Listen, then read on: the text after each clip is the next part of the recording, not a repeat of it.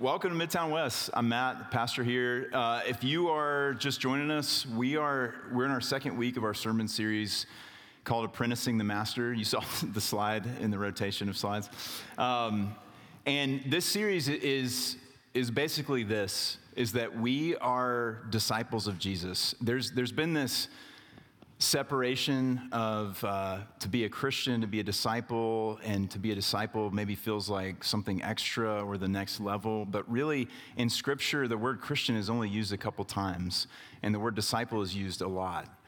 And to be in Christ, to be someone who is saved by Jesus the Savior is inseparable from being someone who is mastered by Jesus the Master, and someone who is following Jesus with their life. And the word apprentice, feel like is probably the best translation into a concept that we're familiar with. We talked last week in the intro of what is it even to be a disciple, to be an apprentice of Jesus. And we talked about so many different places where we experience apprenticeship in today's culture as people are learning certain trades, learning certain arts. Someone apprentices a master, they spend time with them, they're tied to them, they spend hours and hours with them, they study their every move, they study the way that they speak, the way that they think, the way that they do, and then they follow them, they copy them, they put it into practice. It's learning for the sake of obedience. It's not just learning for the sake of, oh, that's interesting. And so I will just say I know for us, but also for me personally, like this is a much needed and much welcome sermon series, because as I begin to get my head into this stuff to prepare for this series, I realized there's a lot of ways in which I've just kind of slid into autopilot, just going through the motions. And there's a lot of ways when I was, in this stuff last week, realized, my life in many, many ways does not really reflect that I'm a disciple of Jesus. My life is, there's a lot of things that I do that are Jesus related or Jesus adjacent, but that I am actually still my own master in so many ways. And so my prayer for us as we move through this summer is that the Holy Spirit would come and just renew a desire and an ability to really follow him, to be his disciples. So last week we talked about this concept of being a disciple of Jesus, being an apprentice of Jesus, but now Jesus is no longer in the flesh. And so what do? Well, one of the primary forms that following him takes now is to be in Scripture. And it's to be in Scripture in a certain way. Jesus and Scripture are both called the Word of God. So what does that mean? I was thinking this week about this, and it's like if, throw out, like, what do you think is the greatest literary work of all time? Okay, that's a great answer, man. Somebody make sure we get his points recorded. He's an elder. The Hobbit? Okay. It's interesting you didn't say Lord of the Rings, but that's okay. We'll talk later. What else? Harry Potter. Great. What else? To Kill a Mockingbird. The Odyssey. Okay.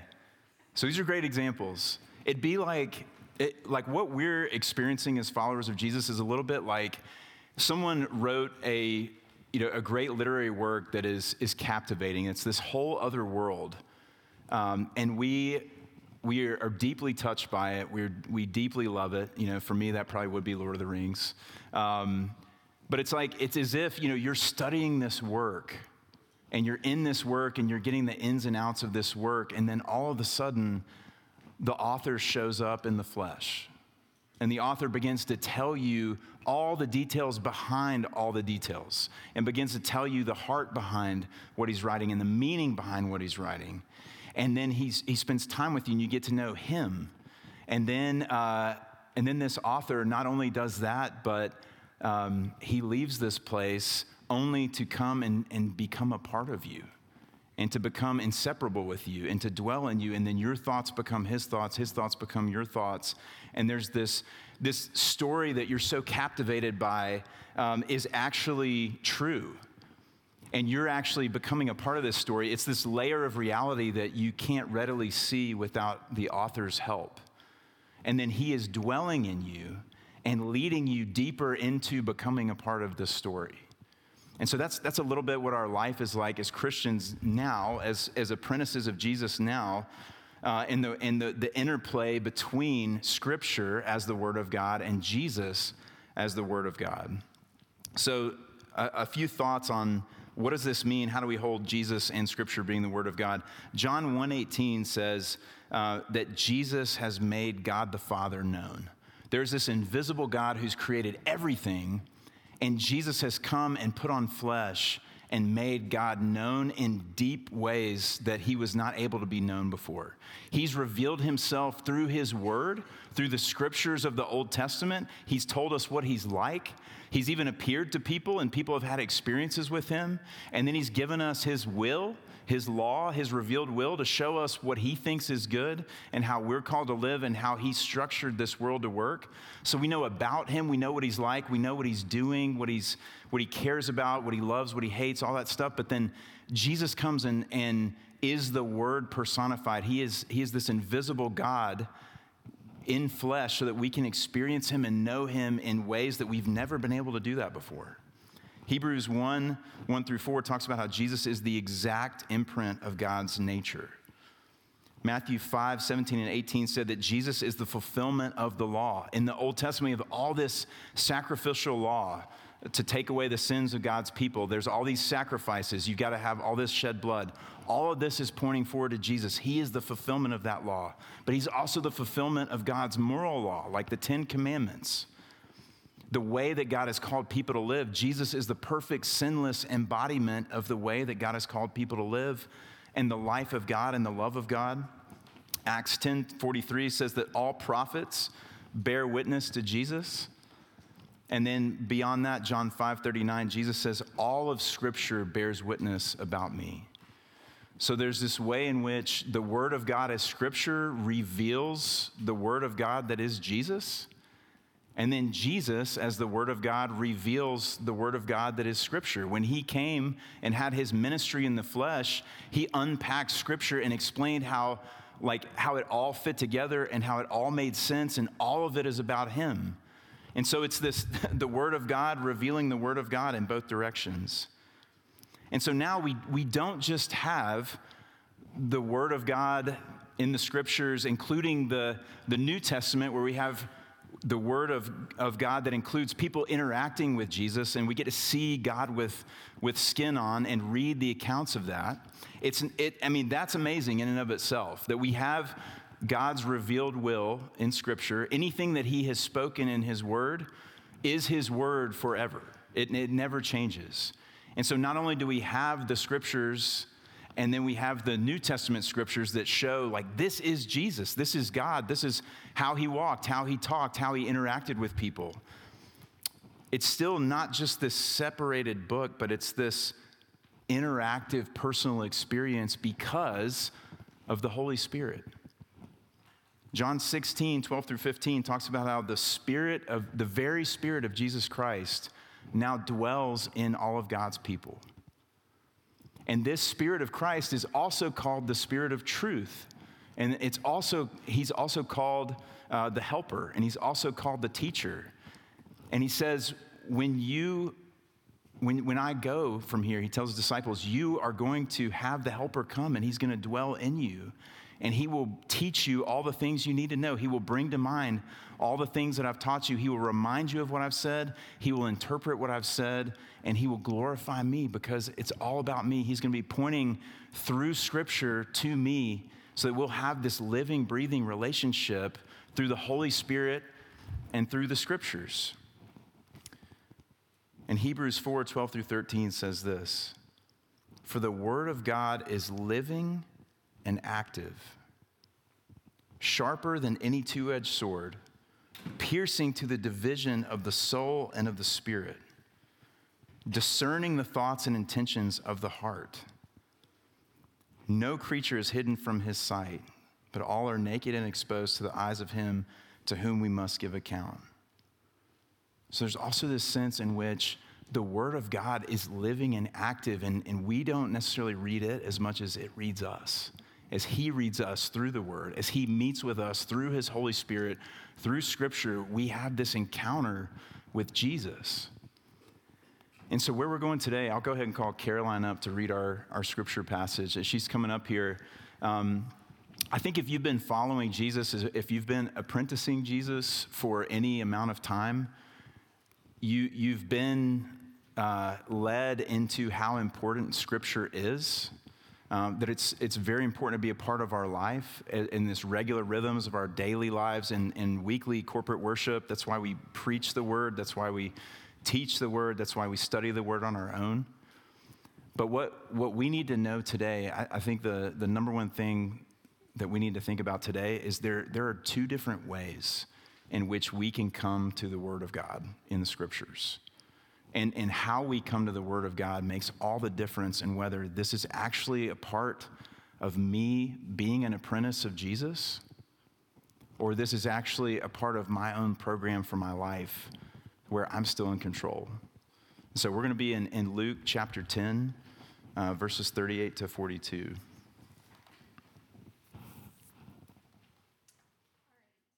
Now as they went on their way, Jesus entered a village, and a woman named Martha welcomed him into her house. And she had a sister called Mary, who sat at the Lord's feet and listened to his teaching. But Martha was distracted with much serving. And she went up to him and said, "Lord, do you not care that my sister has left me to serve all alone? Then tell her to help me." But the Lord answered her, "Martha, Martha, you are anxious and troubled about many things, but one thing is necessary. Mary has chosen the good portion, which will not be taken away from her." This is the word of the Lord.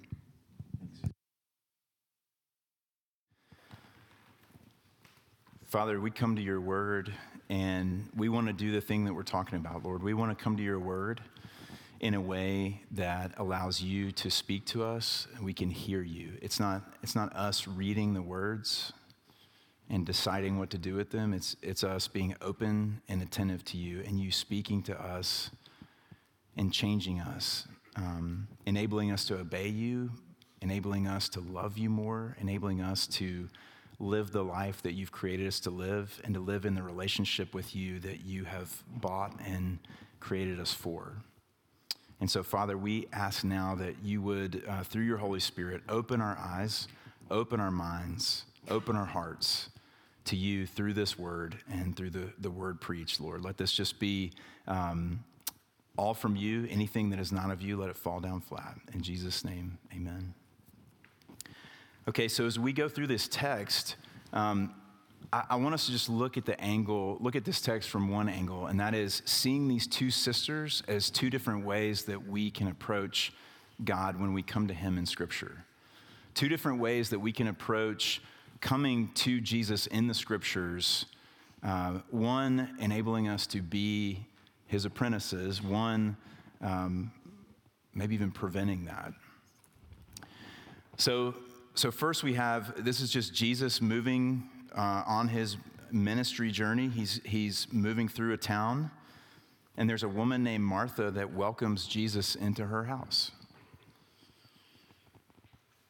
And when she welcomes Jesus into her house, when we welcome Jesus into our lives, we have to be very careful about how we do that. What do I mean by that? There's two ways that someone can be a guest in your house, and you can welcome someone into your house. Martha could welcome Jesus into her house to where she's still in control, that this is all on Martha's turf, and she's doing Jesus a favor, and she's going to extend to him the social graces and the hospitality that is requisite, that is appropriate. She's going to be kind to him, but at the end of the day, it's still her turf. It's her house. It's her plan. As the hostess, well, I thought we would do this. I thought maybe we would do this, and then we would go do that, in which, Jesus in some way becomes indebted to her a little bit because he's in her house. But then there's another way to welcome Jesus into your house, where when you go to the door and you realize who it is, you are just in awe. And you can't believe that this person would show up at your house wanting to spend time with you, desiring to be with you. And in that sense, you come in deep humility and gratitude, offering your home and your service and your whole person for whatever they want to do with it. Like, I cannot believe that you're here. I am available. You tell me what you need. You tell me what you want from me. You tell me what you want to tell me. You know, it's the first welcome is full of angling and manipulation and desire for control. We're going to, speak the language, but at the end of the day, I'm still at the switchboard kind of running things, deciding how I want things to go. And the second is this week in our pastor's meeting, we were asked to think about, there's a scripture in Revelation that says, you've forgotten your first love. And so as an exercise, we were sharing about how we felt when we first met our wives. And some of the things that came out of me and all of us from that was like, there's this time where it's like, I cannot believe this person even wants to spend time with me. I can't believe Lee even wants to spend time with me. And literally, like, if I had gotten my fingers cut off, I would have been like, you know what, that's really bad, but like, she still wants to go on a date, so we're good. There's this way in which like your whole life is oriented toward this one who you love. And it really doesn't matter what else is going on. And that's the difference between these two kind of welcomes and the ways that we welcome Jesus into our lives, the way that we spend time and approach Jesus as we approach the scriptures to spend time with him is either it's we're doing him a favor because he likes it when we meet with him and makes him feel important. And so it also makes me a good boy. And so I'm going to go and check my box and do my requisite scripture reading for the day, maybe if I can fit it in. Or this other way of coming to him and welcoming him where it's like, I'm in awe that this is even happening. That the God of the universe would come and meet with me, and he would create a way in which we could meet together and have this intimate fellowship and just being available. And, thinking about this week, it has radically renewed and transformed the way that I have been meeting with God this week, because I realize how easy it is and how I have slid in so many ways into the first way of welcoming Jesus and the first way of approaching him in Scripture. And thank God, by his grace, he's been renewing this in me over the last few days and approaching this differently. And it's made all the difference. It's made all the difference. So we see Martha, she welcomes Jesus. We're about to find out what kind of welcome she has for Jesus. But then it talks about her sister. She has a sister named Mary, and the description of Mary is that Mary sat at the Lord's feet and listened to his teaching. So there's this, like we just talked about, there's this, in Mary's approach, she's coming to him, she's sitting before him, she's just attentive. She's attentive to him and she's attending to him. She's ready to receive whatever he has for her. She is not in the driver's seat. She is happily welcoming whatever he has for her. It's this desire, it's humility, it's awe, it's a readiness for obedience. She's not adding anything, she's just receiving. She's sitting at his feet and listening. She's open to him. And then we have this juxtaposition, verse 40, but Martha. So juxtaposed to this picture of Mary attending to Jesus and listening to him and able to receive from him, we have Martha is in a different place. It says, but Martha was distracted with ... But Matt was distracted with. Jesus is here. We're in the same house. I've even welcomed Jesus into this house. But Matt was distracted. But Matt never really met with Jesus because he was distracted.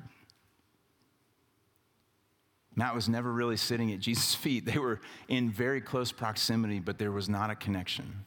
There was not a fellowship. There was not communion because Matt was distracted with ... It says Martha was distracted with much serving. Martha cannot hear from Jesus because she was distracted. That word for distracted is, it's like what it means for us now. It's to be drawn off from around. That's a lot of prepositions. It's to be, if you're around this thing, it's to be drawn off so that you're not around it anymore. So mentally, emotionally, spiritually, like physically, we're still really close to Jesus in this room. But now my mind and my heart have been captivated by other things, and it's drawn me off and away from him, and I might as well be miles away from him. It is impossible to apprentice Jesus in this state. And what was she distracted by? She was distracted by much serving. So think about this. Inappropriate amounts of timing and ways of serving Jesus. And I want to just camp out here for a second. She was focused on Jesus in some ways, but she was miles away from Jesus. She was with him, but she was distracted by all these other things with what? With much serving. Who's she serving? Jesus. Her serving Jesus is preventing her from being with Jesus. And so just a couple things that came to mind for me, for us, thinking about this, is one, actual serving activity. There are some of us who, hearing this sermon today, will be convicted by the Holy Spirit to spend less time doing Christian things because we're doing too much and it's burning us out. And the too much that we're doing is good, like objectively it's good, but it's not good for us because it didn't come from Jesus. It's not the fruit of my sitting at Jesus' feet and listening to what he has for me. It's the fruit of my own religious program for self-improvement. It's how I think I make myself a good guy and do the right thing and on and on and on. And so some of us, when the Holy Spirit moves through today, you're going to put some things down. And it's also this idea that Eugene Peterson talks about, this consumerism in religion. It's, man, I'm filling myself. I'm filling my ears and I'm filling my brain and I'm filling my eyes with words, teaching, sermon. I'm reading books. I'm listening to podcasts. I'm watching videos. I'm listening to multiple sermons. I mean, guys, when you're here, you don't need any other sermon. But seriously,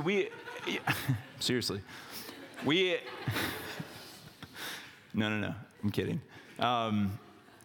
But also, like, in Scripture, in the way that we read Scripture, we'll just, like, sit down and read chapters and chapters of Scripture, like, or we'll read in 50 different places, but it's like, y'all, we don't have the capacity for that. And we are doing all of this just anxious, obsessive ways of filling ourselves with spiritual information that we're not hearing from Jesus at all. I'm just behind the control boards, just moving everything. Oh, I need more of this, I need more of that. And it's just me talking to myself. I can be reading incredible things, including Scripture. But I'm the only one, I'm the only voice, because I have not sat and put myself in these still, quiet, extended places and bitten off a small enough bite where I'm not choking to death, to let Jesus speak to me through his word. I'm distracted with much consuming of religious things. And when we think we're meeting with Jesus, oftentimes we're doing some version of what we just talked about. We're not really attending to him or learning from him for the purposes of obedience and worship. We're doing something else for some other purpose, but we're just in the same room with him. Eugene Peterson says this, and this is, I think this may be the most important thing of this whole sermon, this whole concept of listening and reading are not the same thing, he says. The differences are significant and have profound consequences. Unlike reading, listening is an interpersonal act. The listener is required to be attentive to the speaker and is more or less at the speaker's mercy. Like if Jesus were in the flesh teaching you, He would know whether you're paying attention, and you wouldn't be in control of when he was done teaching. For the reader, it is quite different, since the book is at the reader's mercy.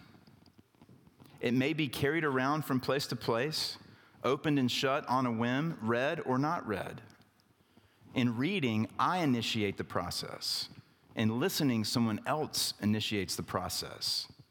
In listening, the speaker is in charge. In reading, the reader is in charge. So it is a gift from God that we have Scripture in affordable ways that we can all have a copy, but it is also really dangerous. It is really dangerous because it's too easy to approach Scripture in a casual way where I am in control. And Martha's distraction changes the way that she lives. Changes the way that she thinks about Jesus. It changes the way that she relates to Jesus. Listen to this. But it says in verse 40, but Martha was distracted with much serving, and in her distraction, she went to Jesus as he was teaching and said this, Lord, okay, that's good. It's a good start. You're Lord, I'm not. We'll see how shallow this is. Do you not care that my sister has left me to serve alone? Then tell her to help me. Okay, yeah, those are pretty thin, Lord, at the front end of that statement. Lord, do you not care? Here's what she's saying. I know what's right, and I know it needs to be done, and you're here to do it. So I'm in charge. I'm going to walk up to you in the middle of you teaching, by the way. Because this is my house, right? I welcomed you into my house, so I can do this. Lord, something that is not right is happening, and I'm demanding that you fix it. So now do it. So who does it sound like is the Lord in that situation? It's not Jesus. And that is so often how I come to Scripture and how I come to my relationship with the Lord is I am so close to anything that he might want to say to me that doesn't have to do with what I already want to talk about. And so many times when we say, God doesn't answer me, why might that be? Because that's not what he wants to talk about at all. And we haven't stopped and submitted ourselves enough to even allow that thought to sink in. That you're actually Lord, and you may not be wanting to help me with this at all, because this may not be good for me. And I'm not submitting to you at all.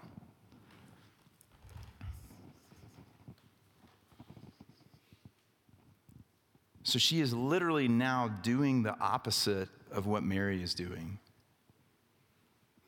She's going to tell Jesus instead of listen to Jesus. Hey, I'll come and listen in a minute, but first I need you to do this for me.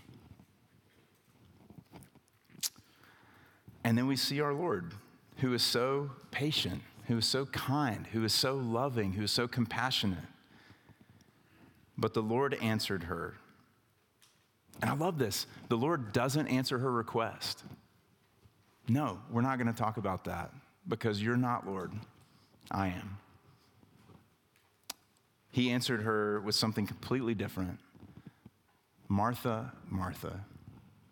And I think he says her name twice to slow things down. You are so spun up. You are so in a hurry. It is impossible for you to hear anything from me. We need to just slow it down. Be quiet for just a minute. You are anxious and troubled about many things. You are in a state of anxiety in general, and you are troubled about many different specific things. And if we spent time here, we could all name many things that we are troubled about. And he says, but one thing is necessary. He doesn't say, this is really important or we're going to lose all of this. He doesn't say that those other things aren't important. If we think he says that, then when we find something that we think is really important, then all this goes out the window. He doesn't say that all those things you're troubled by are unimportant. He says your approach to them is inappropriate because one thing is necessary. It's how you hold those things in relationship to you being my apprentice. In Matthew chapter 6, Jesus talks about anxiety, and he says, don't be like those who don't know God. Like, you're going to have troubles just like they are, but you have a Father in heaven who loves you. You have a master who you are apprenticing. So yes, these things are important. Yes, these things are painful. Yes, these things are issues, but bring them to me. And let them sit in this order that I have them in for you. Don't try to figure them out on your own. Don't try to come to me and make me figure them out in the way that you want them figured out. Bring them to me and then put them down and be attentive. And let me speak back to you. The one necessary thing is this union, is this relationship.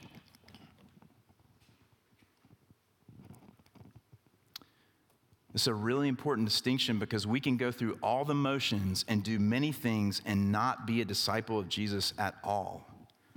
Because our anxious and troubled minds reveal that we do not know or experience him as our Lord, and we are not being transformed by his lordship in his presence.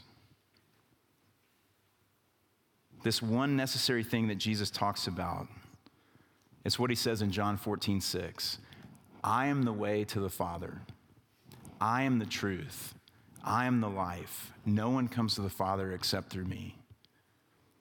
The thing that we were made for is union with God. And Jesus is saying, apart from me, that union is impossible. I am the way to the Father.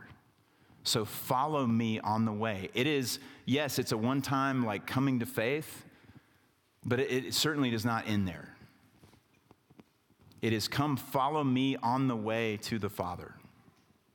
It is, I am your Savior, but I'm also your Lord and your shepherd. I'm leading you on the way to the Father.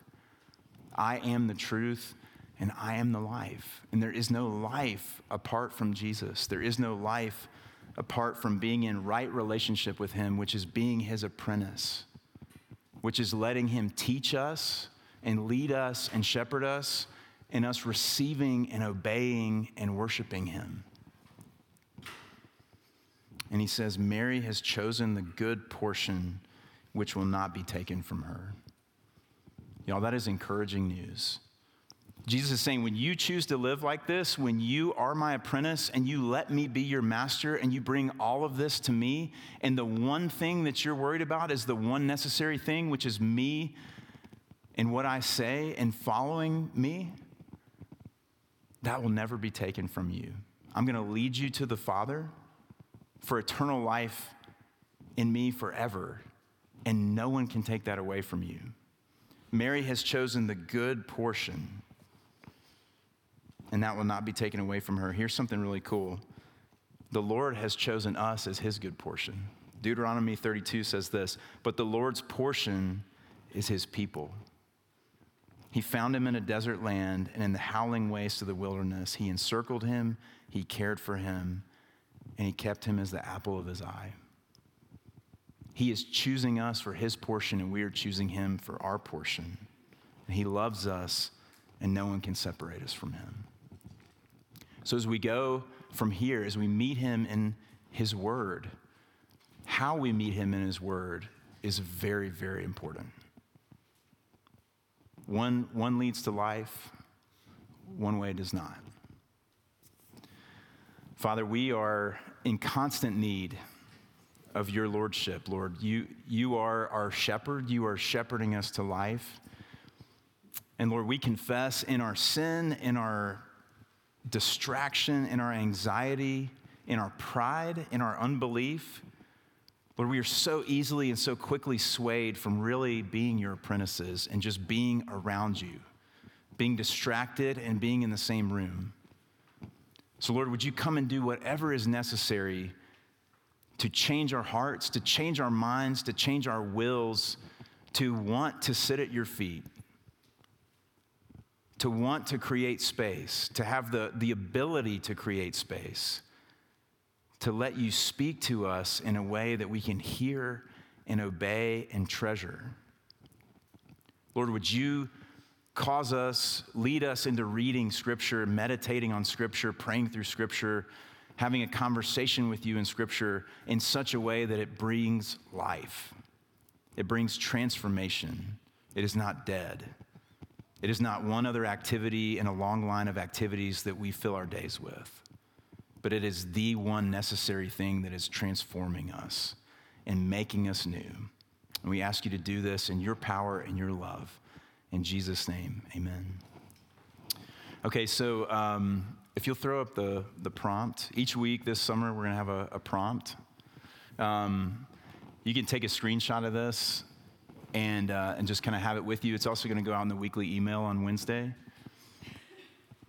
But this week, as we think about meditating on the Word, we really want to, we have a prompt each week this summer because we want to move out of just receiving information into like tangible living. So asking you to set aside time in the morning to meet with Jesus. And if you're not already in somewhere in Scripture on a regular basis, that you just start in John's Gospel. Just start at the very beginning. And we're going to do that here together in just a second.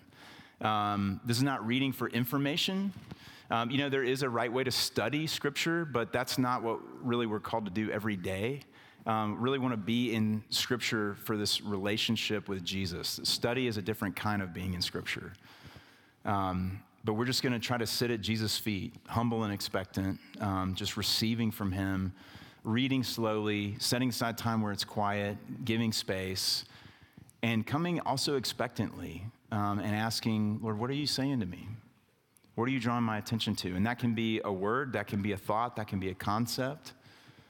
But write it down and think about how it leads to actual obedience, not just an intellectual understanding. And then try to practice it as you go about your day, whatever it is. So we're going to do that for just a few minutes here together. We'll jumpstart everybody together. So if you'll turn to John chapter 1.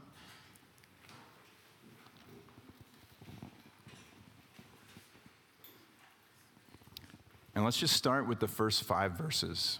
So we're going to just create some space here. I know it's a little different because we're all sitting here in worship together. But just spend some time in John 1 through 5, and just slowly read through it. Try to read through it like Mary. Ask the Lord to help you do that. Draw your attention to whatever he wants to draw your attention to. And then Jess will call us back together for worship in a few minutes.